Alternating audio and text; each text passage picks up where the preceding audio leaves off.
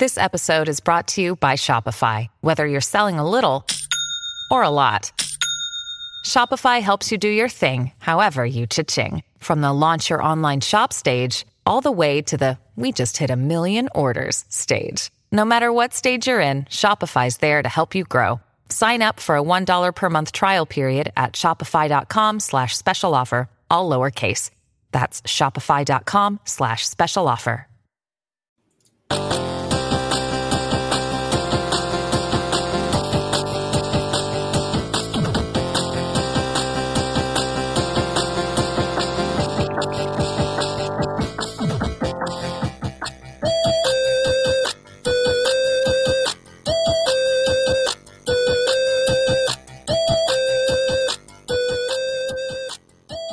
Welcome into the DNVR Avalanche podcast presented by DraftKings Sportsbook, the number one rated sportsbook out there. I'm Nathan Rudolph, joined as always by AJ Hayfley. Today, officially, the NHL and the NHL Players Association, along with their Diversity Alliance, have announced that they have postponed NHL playoff games for 2 days. Feels a little bit like it came a day too late, but certainly better late than never. You know, the day of reflection that they had, the day of reflection that we've had, I'm good with it. Yep. I would have loved to have seen it yesterday, especially the Colorado Dallas game. The reasons that we were given was that, these guys woke up from their pregame naps and they weren't 100% sure what was going on. And so they were kind of in game mode already. And so they went to the rink and proceeded as normal. And then afterwards, they had conversations, which carried on over into today. And then they all came together and decided that it was that they wanted to take a step back for a couple of days. I'm fine with it. I was frustrated last night for all of the reasons laid out. I would say I probably retract some of that criticism today. Yeah, in light of what they've decided to do. I was frustrated with Landeskog after the game because he said that, he right after listening to his teammate sitting right next to him say, words get stale, we need action. And he pointed towards a changing environment based on more words. And I was frustrated by that. Today, he stood behind Kadri as they said their piece about why they decided to do this, why the players came together and decided to do this. So respect. That was all I want. I just wanted to see action, and they stepped up to that plate. You want to criticize it for being a day late? I'm not going to get nitpicky when we're talking about trying to make progress and move these types of conversations forward. Absolutely. Look, it wasn't perfect, but if you got to this answer in the end, then good job. Yeah, and I do think we said, look, like this isn't going to solve all of the underlying issues. Nope. But for them to send the message that they care, that they're listening, that they're paying attention to the world around them, Alain Vigneault clearly is not. He had a rough day today where, he talked about, I'm preparing my team 20 hours a day. I'm watching video and thinking nothing about the world around me.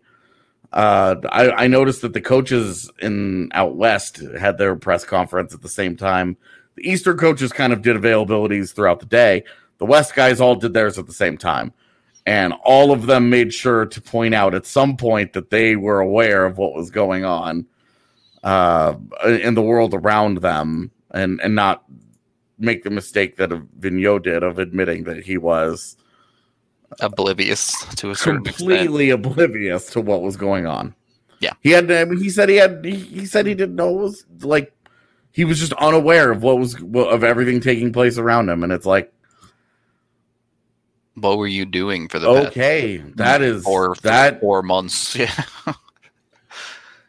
You know, putting your head in the sand is a weird approach to be like, I just wasn't paying attention. Like, that was certainly not the answer anybody was looking for, man. Nope. But anyway, we really said what we wanted to say on last night's show about this, and then to see the players step up and respond in the way that they did. The difference between the Western and Eastern press conferences was pretty noticeable. Yep. The West showed up with organized speakers. Yeah. And from what I could tell, I couldn't pick out all the abs individually, but well over half the team was there. Especially when they left and all the guys who were off camera walked by, and it was just a flood of people. And all of a sudden it was like, oh, there's all the abs, basically. It was like a flood of abs faces just walked by. Because you could see like 4 or 5 of them standing behind Kadri and Belmar on camera, and they walked by, and I don't know faces very well on the other teams, but there were a ton of guys there. And then the Eastern presser was 4 guys at a podium, 1 from each team. The Avs just different approaches. Do have 2 people of color on their team, which it doesn't sound great, but it's more than most NHL teams. Yeah. So good to see the support there. I kind of, like AJ alluded to, I still stand by pretty much everything I said yesterday. But credit where credit's due that the NHL came around and got here. Yeah. And that honestly, that the league, like they, RF Dean from Mile High Sports had a great question where he said, does it send an extra emphasis of importance that you guys are doing this during the postseason? That you guys have made the sacrifices to go in the bubble to a bubble in an isolated environment to play playoff hockey, and now you guys are pushing pause on it to send this message. It was a great question, and followed up with the kind of answer that you would hope, and that Jared Bednar gave, where he basically said we support our players, and I do think it adds emphasis to what we're trying to accomplish, that we pushed pause on this, that it's been a month since any of them have seen their families in person, and they delayed that a couple of extra days to send this message. And I just think it's good.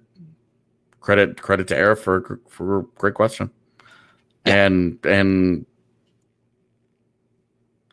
I as disappointed and frustrated as I was last night, I feel much better today about it. Seeing the league's response and how they've handled this and how they've stepped up to that plate. And the cynic in me has certain feelings about it, but at the end of the day, my timeline is irrelevant. Progress is the point. Yep. Feel good about it today. You got to feel better about it at the least. If you want more of our in-depth thoughts on it, on the whole subject that this is all about with Black Lives Matter, we talked about it yesterday on our post-game show quite a bit. If that's something you're interested in, highly recommend you check it out. If you don't care about our political views, whatever, I wouldn't even call them political, but not the point, then look, this is a show about hockey, and we're going to talk some hockey as well. AJ, do we want to start with the Avs, or do we want to start with Arizona here? Let's start with Arizona. Okay. So Arizona had been under investigation, I guess, for a while for violating pretty much all of the operating procedures of when it comes to the combine and how you're supposed to interview players, talk to players, get information on players. And we found out yesterday that they will be losing, it's their first round pick and their second round pick, correct? It was, I believe it's their first round pick this year. Yeah. Because they have conditional picks in the air with the Taylor Hall deal that they made. Right. Where I think they lost this year's for sure. And then next year's was up in the air. So I think it's scheduled to be next year's. Right Here, now. let me actually just pull up the press release. Okay. The club's second round pick in 2020 and the first round pick in 2021. Okay, so we had it flipped, yeah. Yeah. So this year's first is gone in the Taylor Hall deal. Next year's first is gone due to league forfeiture. This year's second is gone due to forfeiture, and I think they're also out a second next year as well. And if Taylor Hall were to resign in Arizona, which I can tell you right now he's not going to, but if he were to resign, then their first 2 years from now would then go to New Jersey.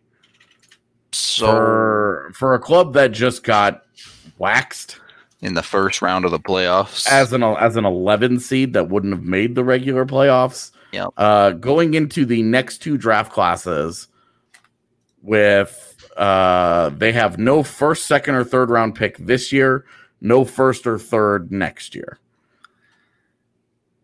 Yeah, that's pretty rough, especially for a team that is losing multiple significant pieces. Not only this year, where obviously they're losing Hall, but they also have to re-sign players like Hinostroza. Soderberg is probably gone. And then the following year, you're talking about losing guys like Hjalmarsson, Demers, basically half their defensive core as well, and then Stepan as well. Yeah. So this is a team that should be staring down the barrel of, I don't even know if I'd call it a rebuild, if more of just a continuation of a rebuild with random Taylor Hall and Phil Kessel thrown in the middle of it. Yeah, so it's never really felt like a rebuild because they're bottoming out. You know, they bottomed out a couple of years ago for the McDavid thing, where they ended up. That has to suck. There are three franchise centers in that draft class, right? And they got the third one, who ended up being the not franchise center, and Dylan Strome. Yep. And they then proceeded to go out and build a roster. They acquired guys. They gave up a 7th round pick to get Derek Stepan and to get Antti Ranta. And hey, they needed a goalie. It made perfect sense. But they also, Jason Demers, 32 years old. Nicholas Hjalmarsson's 33. Alex Golgoski's 35. They went and they traded players and assets away to get these guys. Even Soderberg is 34. Right. Carl Soderberg. Multiple picks to get that guy. Phil Kessel. Derek Stepan. Like, yep. They gave up assets to go and build a roster whose average age is old. Yeah. They definitely got significantly older with a lot of their moves, and it clearly has not worked for them. Now, they still do have some bullets in the chamber, as it were, as they have Barrett Hayton coming. Is he ever going to live up to the 5th overall pick? I don't know, but he's going to be an NHL player. They have some guys on the defensive end as well. Soderstrom, depending on who you like, down the line as well. But there are intriguing pieces there, but their big thing is that they went out and they got a bunch of old guys to try and win right now, to try and make the postseason and win immediately. And they did not get big steps forward from the guys that they were wanting. Clayton Keller is going to make $7 million next year. Yep. $7 million. That guy is going to be paid more than Nathan MacKinnon. And his career high is 165-point season. Right. And like, I get it. A lot of guys are paid more than MacKinnon now, including Derek Stepan for that matter, and Phil Kessel. But Keller's going into the first year of a deal that's going to pay him $7 million, and he's coming off back-to-back 40-point seasons. Like, yep. And he's only 22 years old. So we could look back. He could blow up into, he could take that permanent leap into being a 65-point guy every year and be completely worth that deal.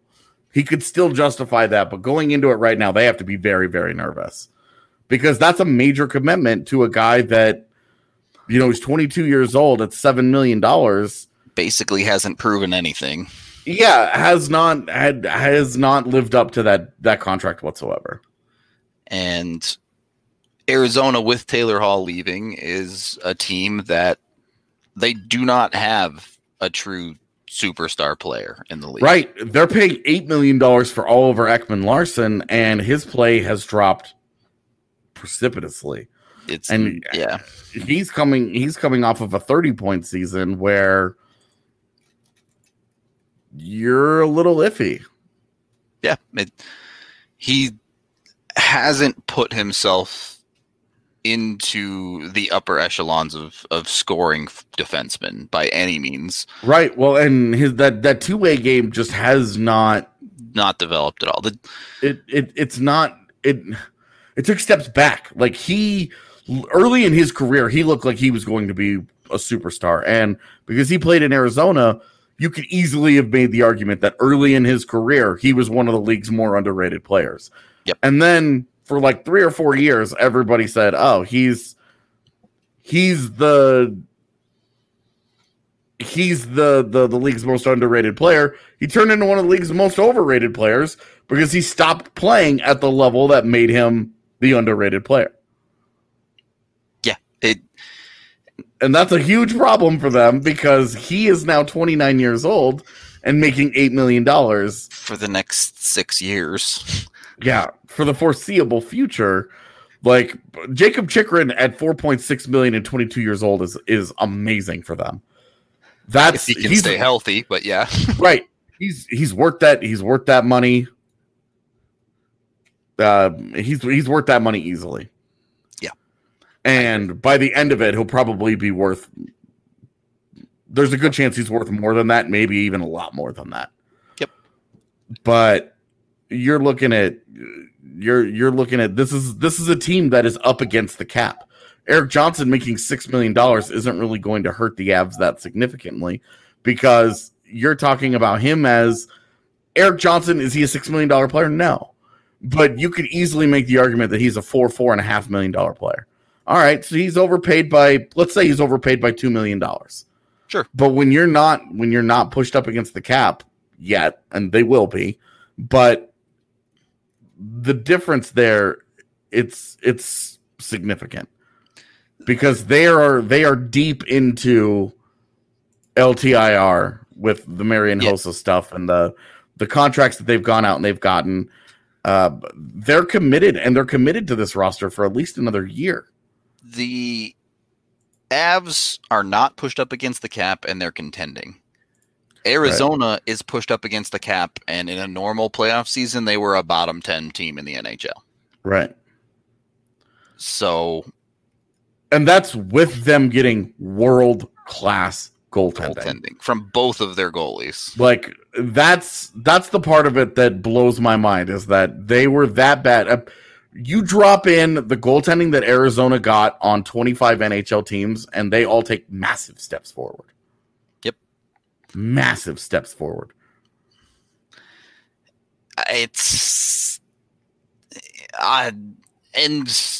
We have no idea where this team is headed as well, with the obvious turmoil with their now ex-GM and John Chaika.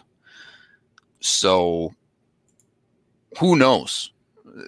I put it this way. I don't envy the GM that has to do that job, that now has... Steve Sullivan? Yeah, who now has to somehow make this a functional hockey team, and basically has no draft picks to lean on to say, look, this is the future we have coming.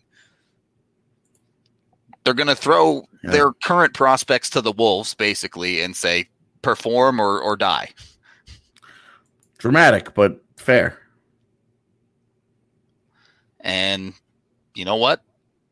They're coming to the Central Division in a little over a year's time. You're welcome to the Thunderdome, guys. Yeah. There will be no mercy. Yeah, it's honestly that them getting dinged like that. I mean, they made the big play for Taylor Hall anyway. It didn't work out. But this is a big time self-inflicted wound, because now you have to start seriously wondering, okay, can they maybe move some of these guys out? Yep. What can they start getting back now? Yeah, what can they recoup? Because they gave Christian Dvorak, I was upset with JT Conver getting $500,000 too much on his last deal. But they gave Christian Dvorak a long-term contract where he's making $4.45 million, and he's a 40-ish point player. That contract is crazy. They gave him 6 years at 4.45, and the 2 ELC years, or the 2 UFA years they got, have a modified no trade clause on it. It's too much. It's too rich for my blood, man. That's and he's not. Where you look at it. He doesn't even have a 40-point season. 37 points and 38 points, so it's close. But it's fair. It's fair to say that had they finished the regular season this year, he probably would have gotten there. 40-point player, but he wouldn't have. He wouldn't have surpassed it so much that you're like, oh, are we talking about like maybe a 50-point guy? Like Burakovsky had 45 points this year, but only played like 55 games or something, and you're like, okay, well. Had he gotten another couple of weeks, maybe he breaks 50, and we're looking at him as a guy where you wonder where that ceiling really is. Yep. And with Dvorak, though, it's like, okay, so he breaks 40. But this is the problem is that this is long-term committed money that they can't work around. Nick Schmaltz has a deal that's going to pay him just under $6 million. Like that. And like, I really like Nick Schmaltz when he's healthy. The other side of this is I really struggle with Arizona's just system as a whole. They're a team that absolutely scores by committee. And I don't know what to make out of a lot of the numbers that their team has. Their leading scorer had 45 points this year. Yeah. And yeah, it was a shortened season, but Nathan MacKinnon had more than double their leading scorer's points. Yeah. I mean, their leading scorer scored less than Colorado's second leading scorer. Yeah, who is Cale Makar, by the way. Right. And you might have heard of him. But look, I mean, you go down, they had 2 players that scored 40 points this season. A couple more, it looks like they had 6. Yeah, 6 players that scored 30 points this season. So they are getting their scoring from the top to the bottom of the lineup pretty evenly or relatively evenly, but it's just not very much from anyone outside of Taylor Hall, who was only spent like 25, 27 games there, I think. Yeah. So 35 games, 27 points. My bad. The Coyotes are just in such a weird situation where I don't know how their team is built. I don't understand what the goal is. And I've been so critical of them for a long time for it, just because it didn't feel like they were moving forward. Yep. Like I was for them, like the move that they made to get the Jacob Chikrin pick. That was good stuff. Like they, take on salary, take on LTIR money and stuff like that. That was all good. I liked those moves.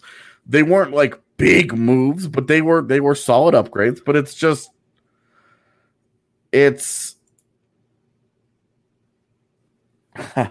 Jesus. Them filling the defense full of 30-year-old dudes has just been like, okay, like you have no direction here. You're a dumpster for a bunch of teams trying to drop money somewhere. I've always said this about Chaika, and that he was a very good asset manager, but at a certain point, you got to build a hockey team. Yeah, I would. That's a guy that you could put in the front office, and I think understood the value of, hey, get picks where you can get them. Yep. And that would be an important voice in some front offices. Like if the Avs were to say, hey, come have a job with us, that would be an area where I would say based on his track record, maybe his voice could help them in that area, because the Avs aren't very good at that. But beyond that, I'm not sure where you would find too much optimism in what he did with the Coyotes out there. And the NHL dropped the hammer on them for penalties. It's funny because people have lost their minds over the Houston Astros and that whole thing, right?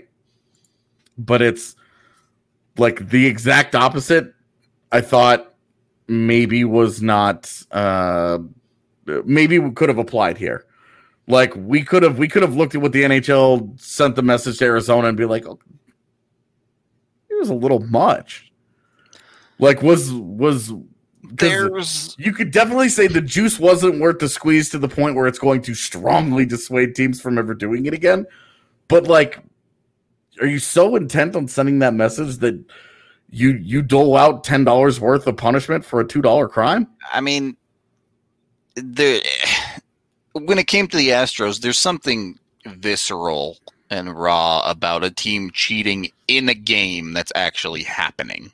Right. And it's certainly different. It's certainly different than cheating at the combine where you do extra stuff. Right. Test a little bit more on some of these guys and yes, whatnot. the NHL delaying games for 2 days is going to cause them to go bankrupt. Golly. The same league that, actively chose not to play an entire season, and it's fine. Right. And the one that's spending a ton of money to even put on what they're doing right now, but pushing it back 2 days, well, they're going to go bankrupt. But there have been some leaps in logic, including Rudo and I being called racist over the last 24 hours. But that one is a doozy. Yeah. Anyway. Sorry. No, you're good. You're good. When it comes to this to Arizona, I guess the thing that's weird to me is, although it's being removed, the NHL actively added a tampering period for free agents, because the reality is if teams think they can get away with it, they're going to do this stuff. They do it in every league. We saw the Dodgers got in huge trouble in baseball for all their unfair overseas scouting that they were doing as well. Teams are trying to find an edge with these things, and if you don't make it explicitly clear and obvious when someone is doing something they shouldn't, teams are going to try it. Yeah. So, and like I don't have a problem with like I said with Houston, their crime wasn't cheating; it was getting caught, because everybody tries to cheat on some level. Arizona getting busted, like, you have to do something stupid to get caught, like straight up. You have to have a fault somewhere in your system to get busted. And it just seems crazy to me that doing a bunch of extra stuff at the combine, somebody's agent isn't going to blow that whistle and be like, the Coyotes are breaking all of these rules. Yeah.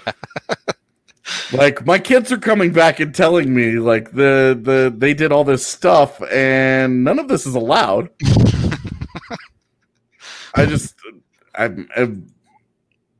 And then the punishment I thought was just heavy-handed. Giving up a first-round pick is tough, man. Like, a first and a second-round pick, those are your two highest premium non-NHL player assets. Like, those are, because the second you use a first-round pick, it loses. It's like a used car; it loses value.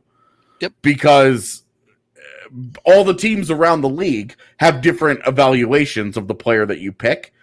Like Victor Soderstrom wouldn't have the same value as the 11th overall pick, because not everybody is going to view him as the best pick. Yeah, exactly. They're going to be somebody that says he's the 19th best player, and taking him at 11 is stupid. And it's going to be, like, there's a very real possibility that Arizona is a lower echelon team in a year or two, and them having to forfeit a pick, especially when I think 2021 is that Shane Wright and the Savoie kid from the West, or is it 2022? I think that might be 22, right? Because they might be 22. Okay. Yeah, I think they are 22. Yeah, right. Because they were exceptional status. So, well, okay, pseudo first of all, but yeah.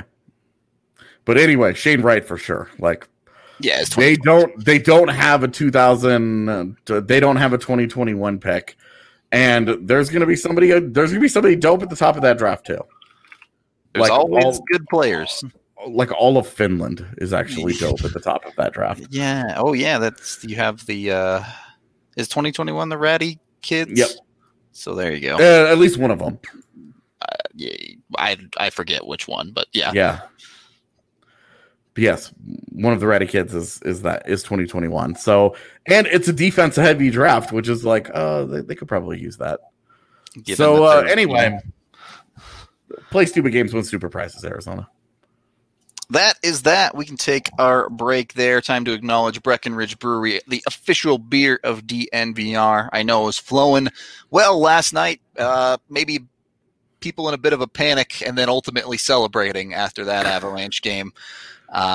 You know what? Gotta keep the beer flowing to survive sometimes. But you can pick it up there. Obviously, 8 different Breck brews on tap, or you can head on down to the farmhouse in Littleton and get it straight from the source. Honestly, you can pick it up from your local liquor store as well. So use the Breck beer locator. Go online to their website, and you can find any type of Breck beer you want near you. And of course, we have WGT Golf, the #1 golf app out there, and our gaming sponsor. 20 million people around the world play and love this game. We have 3 clubhouses set up. Go to dnvrgolf.com to download and search for DNVR3 to get in online action. We have 3 different clubhouses that all play a tournament combined every single weekend. So you can get in on it. You can style on us. You can make us look bad. With all the Avalanche hockey, I straight up spaced playing the tournament last weekend. I won't lie to you. But I don't. I got tired of being embarrassed, so I only do the closest to the hole ones now. I can't play. I've given up on playing actual fake golf. I felt like the last tournament I played in, I finally started to figure out how to putt, and that's the people who know how to putt in that game are the people who are scoring. And it is funny because when we tweak the greens or we put the greens on certain settings, people lose their minds because they've learned how to putt on certain on things. A different speed, and then we change it, and it's like, what is happening? Yeah, and they're like, hold up. They get to green number 1, and they hit the first putt, and it goes like 20 feet by, and it's like, wait a minute. They're like, all right, this is going to be a challenge. We're going to have to adjust this on future holes. It is funny to get that feedback on certain, and we have toned it down a lot in recent ones. Yeah, we don't want to do it every week, right? I definitely think we had the greens a little overtuned for a couple weeks there, but we had one of them where it was like literally we used the hardest holes and the hardest greens and the hardest hole placement and the hardest tee spot, and that one was intentional, totally. Yeah. Yes, that was it was like our annual most brutal settings. Come and get wrecked by this. Yeah. So, WGT Golf, come play it with us. Yeah, it's always a blast. You can play plenty of people on there, challenge each other to one-on-one match play, stroke play, you name it. So, if you're a crazy person like Cygnus and you like putting on glass, let us know and we'll make the greens real hard. Second period of the DNVR Avalanche podcast. I don't really know if there's going to be a third period. This is a free form show. We're flying by the seat of our pants here. Yeah, I mean we had a 30-minute first period. I think it's fair to say we're into the third period. Sure, third period. Why not? We just forgot the buzzer. There you go. Just played 2 periods back to back. No problem. Yeah. Avs, obviously. Other things going on in the NHL right now. No update on Nikita Zadorov. Nathan McKinnon wearing his hat at the presser today again. He's been wearing his hat a lot, hasn't he? I know it's been pretty funny to watch. Just you gotta appreciate Big Z and McKinnon and the budding friendship that they seem to have. Squad. Yeah, certainly. I mean. Look, if I'm picking someone on the Avs when it comes to fashion, it's probably Z. Oh, definitely. I'm not a huge fan of the tight ankle showing pants personally, but I've never known what's hip in fashion, so maybe Z knows better than me. Yeah, well, and the no sock thing that seems to be popular. I don't get that. I rarely wear socks, but that's not a fashion thing. That's an I'm extremely lazy thing. I mean, all right, that's fair enough. But I don't know. I'm not going to pretend like I know anything in the realm of fashion. The point we're getting to here is did not play in the third period at all in game 3. He was on the bench, but did not step on the ice. We talked about it a little bit in our post-game show, but I wanted to dive a little bit deeper into the conversation of Kevin Connauton's going to play. We've established that. He was the 7th D, now is the 6th, if not the 5th D, if Zadorov is hurt. Yeah. But that other spot has a lot of competition for it. You have Mark Barberio, who played in the regular season, a veteran that the Avs have leaned on in the past. You have Connor Timmins, who also got NHL games this season. Of the prospects, which is, I guess, really just him and Bowen Byram, Timmins is probably the more NHL-ready one today. Yeah. Byram is Byram. He's a 4th overall pick. You know he has high-end talent. Do you just throw him in there and give it a shot? Of course, you also have Anton Lindholm as well, which is sort of another AHL. Don't do that. Anton Lindholm seems like the one that makes the least sense, particularly because one of the Avs' biggest defensive struggles has been puck management and getting it out of their own zone, and Lindholm is not good at that. Yeah, definitely. So if you're looking to solve problems by putting in a player that can do a certain skill, you have to think it's probably Timmins. Yeah, so this is where I mentioned this last night. Why I would go bold and I would go with Byram, because he's a bolt of lightning. Sure, he is not somebody. He's got the kind of skating ability and the kind of puck handling ability and he's got the kind of shot and creativity and vision and passing and all the offensive traits that pop. Where I would roll the dice.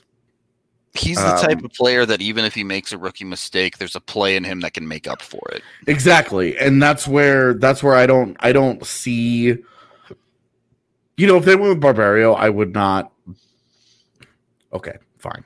Like I get it. You guys are going with experience. If they went with Timmins, okay, he's your most NHL ready of those guys. And Timmins is, he's such a smart player that I think you could probably put him in this environment and he'd be okay. I think it'd be very easy to give him the direction of just get pucks out, kid. Yeah, well, and I would say play your game. Like don't be afraid to be aggressive when you see an opportunity. Make the smart reads that you're capable of making. Absolutely.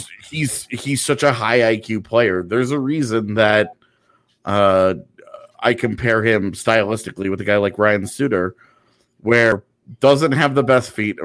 Rex messing with your green screen is my favorite. Yeah, he's done it a couple times. It's killing me, man. Everything he just pops in. Up it's so funny. Anyway, with Timmins, like he's such a high IQ player. Just trust him. Yeah. Trust him to go in there and make good decisions. And if he totally just collapses, he just can't handle it, then okay, like you take him out. You take him out. I don't know what to say. Like you take him out. Look, the Avs just won a hockey game where they played half of it with 5D. If Timmins is that bad, you can kind of just run 5D and say, look, Makar, Gerard. Really, it was 4D because even Connauton, he only played 10 minutes. 10 minutes, so. Yeah, when they had two defenders that played 10 minutes, and it was like, look, and I think that's part of their problem. Part of their problem that we didn't talk about in the game, in the recap last night, was that I think they were probably tired. Absolutely. They're double shifting these guys all game long. They've been double shifting them game after game after game here because the Avs have consistently fallen behind in the third period. Well, and where Dallas is so good offensively is in creating extended possessions and putting guys out there. So it's not a team that they're going to have. If they were consistently able to create quick breakouts, and they were able to have quick shifts, quick changes, dump it, and get back and play defense, and you can recuperate a little bit, yeah, right, and then you're okay. But when you're out there for 50 seconds, you're out there and you're expending all that energy just trying to survive, and then you get back to the bench, and then the other guys go out there and they just try to survive, and then you have to go right back on out.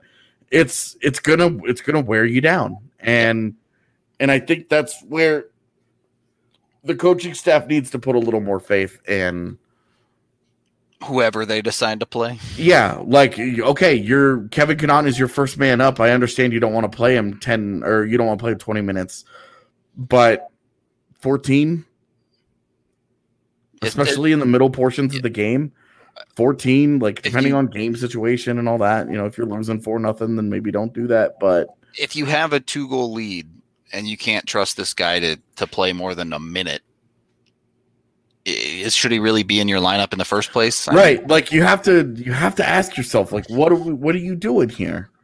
Yep. What are you really trying to accomplish with, okay, this guy's in the lineup?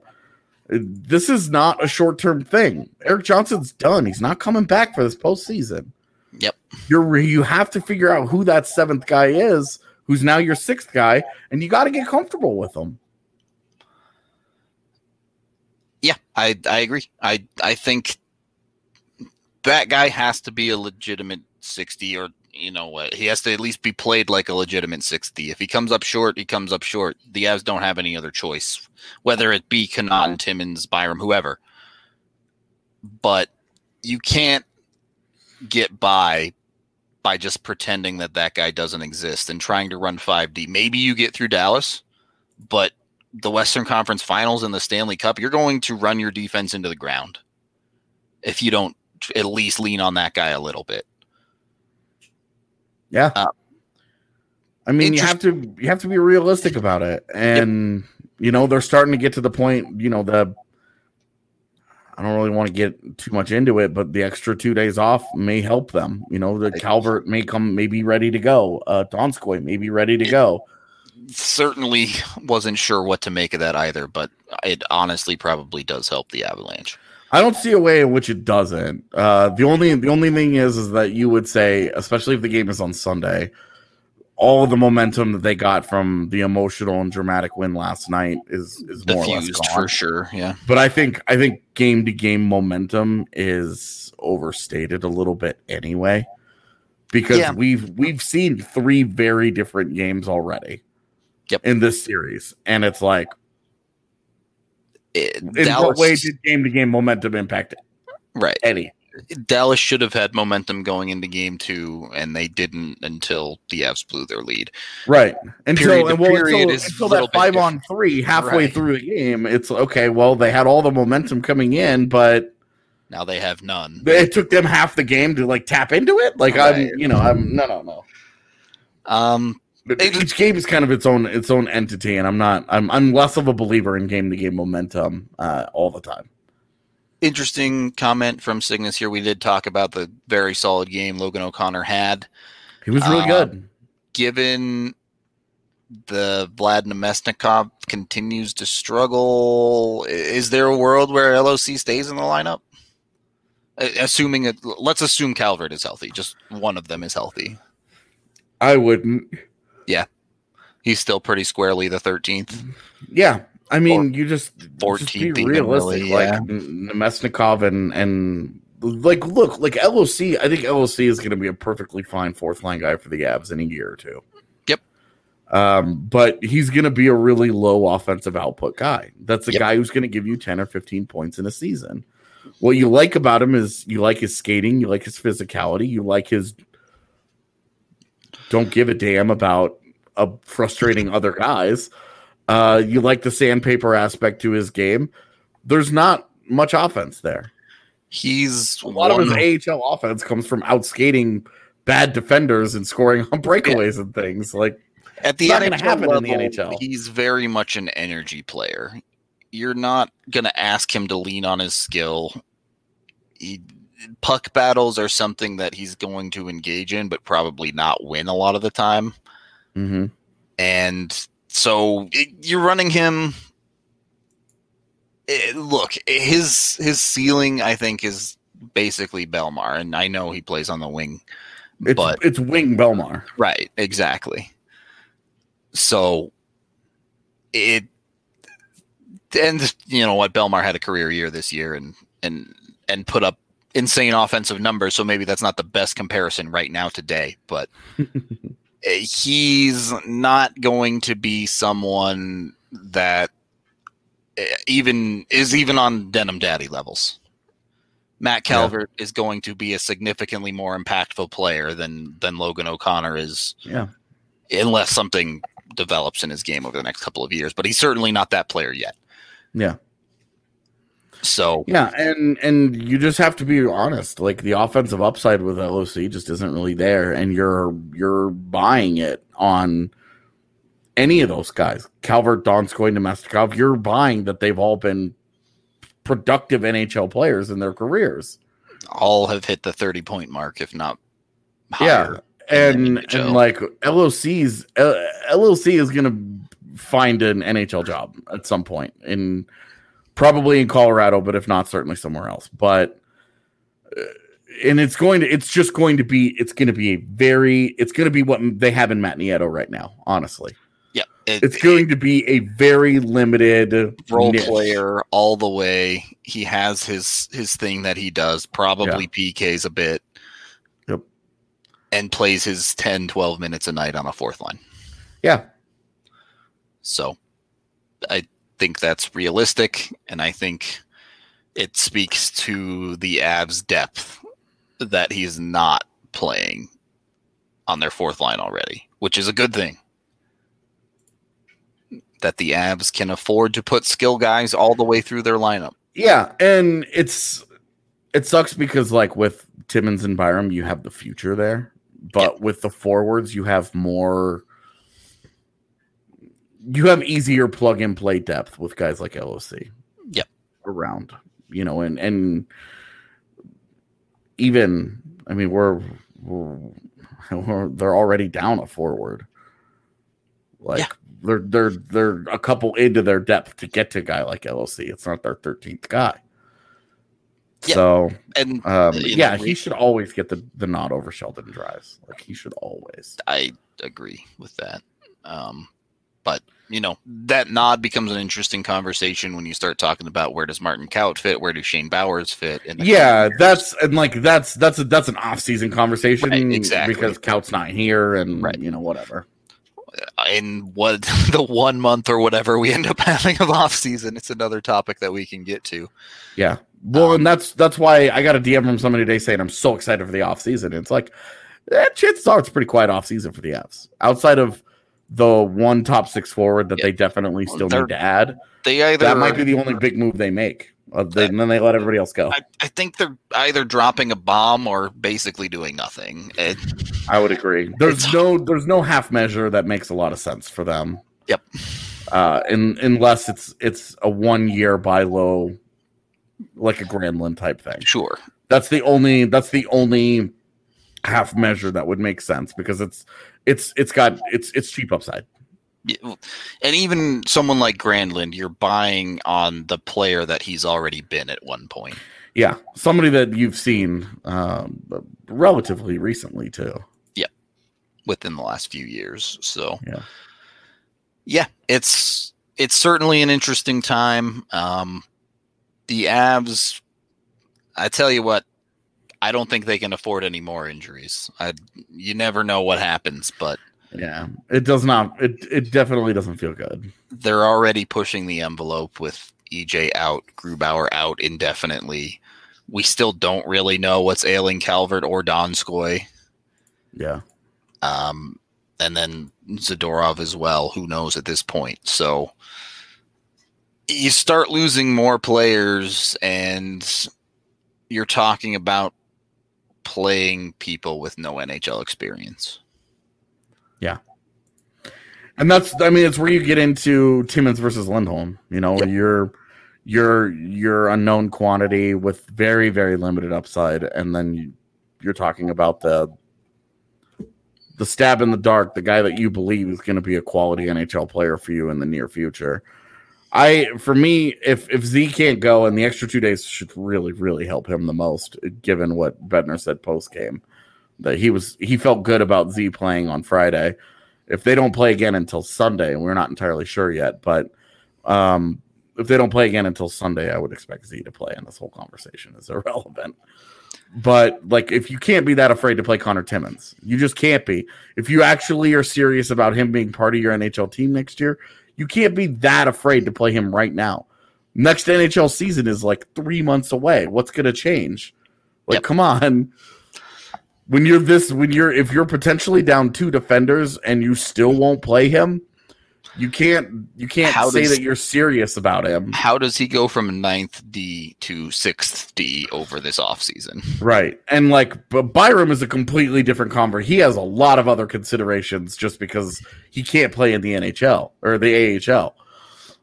Whereas Timmins you can always just send him down, and the whole, he plays 20 minutes a night down in the AHL, and then that never happens, and we don't see him. And Byram also, the 9-game rule comes into play.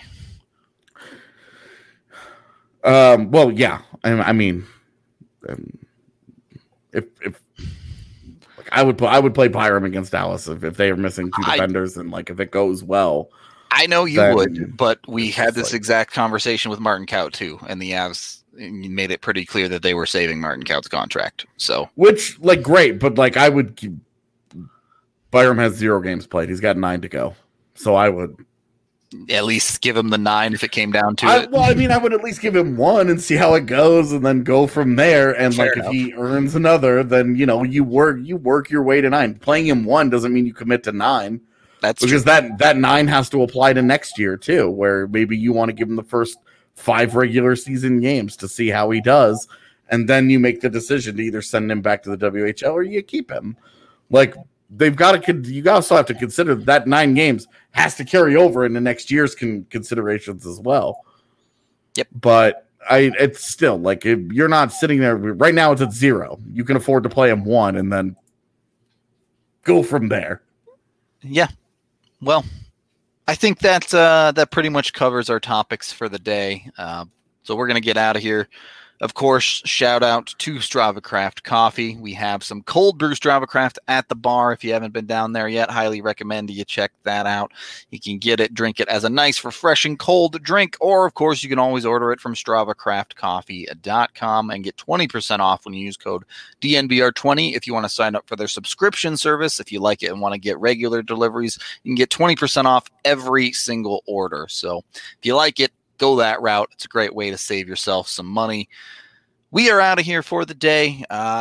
We're kind of flying by the seat of our pants here because our schedule changes almost every single day, it feels like, in these playoffs, whether it's we don't know when the next game is going to happen or games get delayed, postponed, whatever. So we'll be back for some kind of Free Skate Friday something tomorrow.